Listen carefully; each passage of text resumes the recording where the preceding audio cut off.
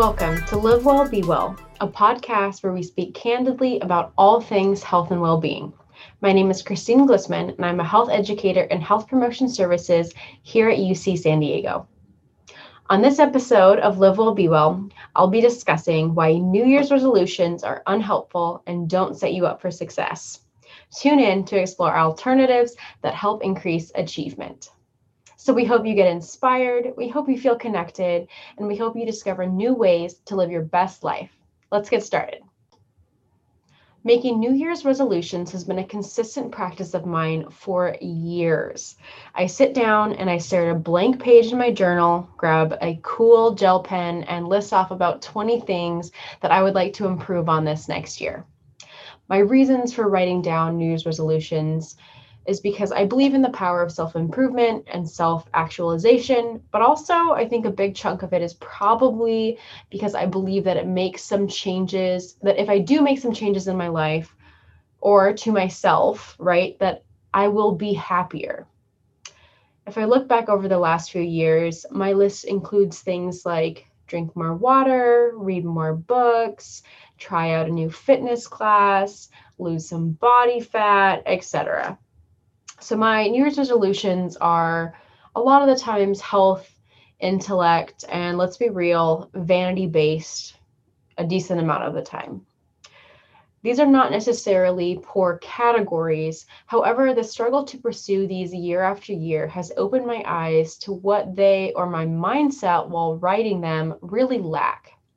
Number one, what I've discovered. So my happiness is not tied to that next thing. So the next body, the next haircut, the next job, the next whatever. Number two, I always seem to write a huge list with the majority of them being extremely vague. And really because of that, they're quite useless. Drink more water. Yes, but I'm not tracking any of that. What does that mean? So new year, new you. Right, that is a phrase, a social catchphrase of each new year that we hear, I think, very, very often. But let me tell you a secret.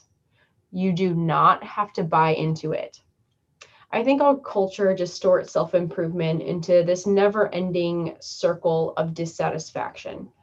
Don't get me wrong, I do fall into this pattern. I mean, I did just tell you that I also have vanity-based resolutions, right? And that I make a bunch every single year, or thus far, right, in my life. This year's been different, but I'll tell you how. So yes, I do fall into this pattern, but as I age, I am taking more of an honest look at my mental health and what I want to feel about my life. And I'm starting to see cracks in this prior philosophy. You will never find happiness if you're always hoping that the next thing is what will add value or make your life better. There's nothing wrong with obviously striving for improvement. However, the problem lies really in the inability to savor the present, this present version of you, this present job, this present hairdo, this present, you name it. And not having this savoring just continues a cycle of dissatisfaction. So I do encourage you, and I'm encouraging myself this year, to consider entering 2021 with the mindset of savoring the present and finding satisfaction with what you currently have within you and around you. You don't have to wait to love yourself. And I think that is really, really important, and definitely one of the things that I have discovered over this time. So that's really my first problem. The number one, the dissatisfaction, the circling back and forth, this trying to always be better but never be satisfied with my current being, my current life. So that's the first thing. The second one that I find, which I named earlier, is that often this list is pages long. The resolutions themselves are super broad. Nothing's quantifiable. There's no ending or beginning, just really a bunch of hopes. So a better approach to this specifically, like you can have a bunch, sure, but is to actually how about we start creating SMART goals instead? Resolutions, I do equate to hopes, but I do think they are pretty useless for some of the things that I already mentioned. Goals are really the more defined version of New Year's resolutions. And guess what? They can happen at any time of the year. They don't have to start on January 1, like we've believed about New Year's resolutions. You have the entire year, you have your entire life, truly. You don't have to start them all at the same time. And actually, you really shouldn't when we're talking about consistency and being able to accomplish things. If you do have a list of 20 in front of you, the first step is to figure out what is the most important to you right now. So that's maybe ranking each one of them on a scale of 1 to 10. I love quantifying things because then you decide, okay, this one's an 8, this one's a 7. 8, that's obviously a higher number. That's a little bit more important to me right now. So 1, least important, 10, most important. Rank the current list of resolutions that you have. Then the highest of those, you can rank them even further by choosing which are the most feasible right now. So this could mean that you have the necessary resources, so you don't have to spend a lot of money to start this goal. You don't have to learn a new skill. You don't have to find an accountability partner. You don't have to buy a bunch of books, whatever that looks like. The easiest of the most important goals that you have written down. Let's just start there. Let's get some successes under our belt. So rank your most important ones, maybe on the same scale of feasibility. 1, least feasible right now, 10, most feasible right now. Again, we're ranking these to find the one that's most important and that's most feasible. So the highest scores total of this list after those two scales are added is maybe the one that you want to start first, or maybe it's 3 that are really, really high. I do recommend only a couple goals at a time. Again, this is just helping build those small successes. This is going to help us last longer and not burn out. So just choose a few. Say if you have 5 highly ranked, narrow that down to the first 3, alphabetize them, however else you want to decide how to do them. So once you kind of rank what your goal is, next is to really figure out a start date for them. It does not have to be January 1. It could be March 4th for some reason. May the 4th. Dang it, that's May. May the 4th, March the 4th be with you. Whatever, you get the picture. So you are selecting a date to start your goals. So after you have some defined times, then we can make the goals as specific as possible. So you can really track the progress you've made, which is huge because that's where these wins come from. If we can build upon these small successes, these small triumphs, these small wins, that helps build our motivation. Our motivation ebbs and flows. It drains like a cup of water, and you can't refill it maybe till the next day, however that sort of looks like. It is a depleting force. But if we can build these small successes, it does help with our motivation, and it also helps with building discipline, which is the ability to do hard things, not relying on motivation. It's habitual. It's part of a character. Like, I'm a person that gets things done. We're building that kind of capacity when not relying on motivation. So we make these goals specific. We really take time to savor those successes. That's hugely, hugely important. So now we have the ability to track because we have maybe 3 goals. And now we also have a start date, maybe an end date. We're making it extremely specific. So instead of I want to drink more water, I want to drink 64 ounces of water a day. And I'm doing this for 30 days. And I'm going to see what my success rate is at the end. I'm going to see how I did. And that is a great way of tracking. Now, also part of this sort of planning is do be gentle with yourself when you experience setbacks.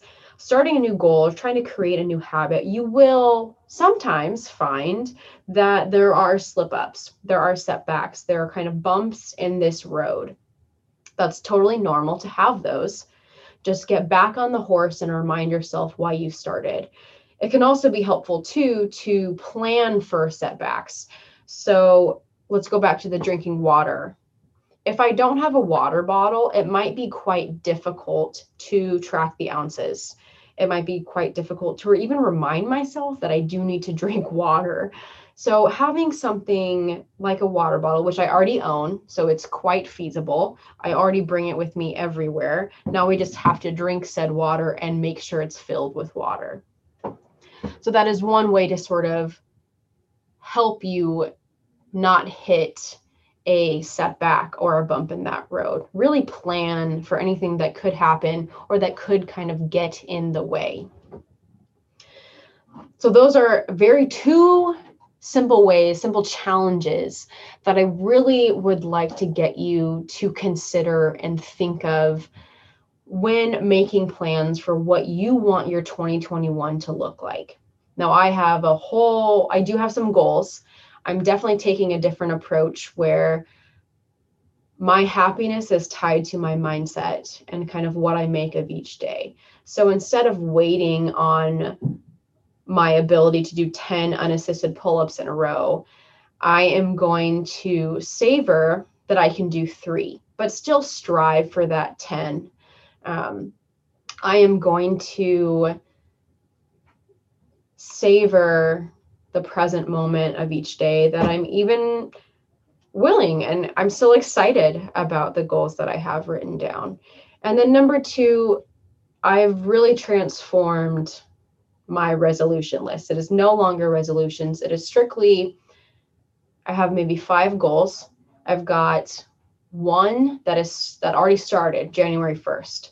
I'm not working on any of my other goals until March, and I'll set a new schedule for them then. I do have some intentions. One is building that discipline, and one is really that being present and working on being satisfied with where I'm at right now, taking a look back at what I've accomplished. Yes, always striving for what you want your life to look like, but don't miss out on the moments that you're currently in because you're always looking forward or reminiscing back. So I've really kind of tailored my approach to really goals, New Year's goals that can happen at any time of the year, and I will do it that way. So Tritons, I do encourage you to really scrap the idea of New Year, New You, New Year's resolutions. Yes, strive to accomplish things, do something different, add a skill, whatever that looks like, but really focus on writing goals instead. They don't have to start in January or end in December. Start small. Maybe it's 1 week at a time, and build upon this as your discipline grows. Lastly, let's make 2021 the year where we are satisfied with our present. I personally don't want to live most of my life waiting to really like myself, right? I really like this moment, this current stage of my life that I am in. So I'm really working on loving myself right now and still being able to push myself to achieve the goals related to what's most important to me. I think that's very, very important. Also, still remember that you are living through a global pandemic. So some days the best thing you can do for yourself is to be kind and take a nap. This world is wild. Take care of yourself, still strive for things, be gentle, be loving, and kick some butt, Tritons. So that concludes this episode of Live Well, Be Well. If you like what you heard and would like to learn more about topics related to health and well-being, there's much more to come. Be sure to check out our website, hps.ucsd.edu, and follow us on Instagram and Facebook under @UCSDHPS. Stay tuned for our next episode of Live Well, Be Well. Until next time, be kind, be true, be you, and remember, to be well is to live well.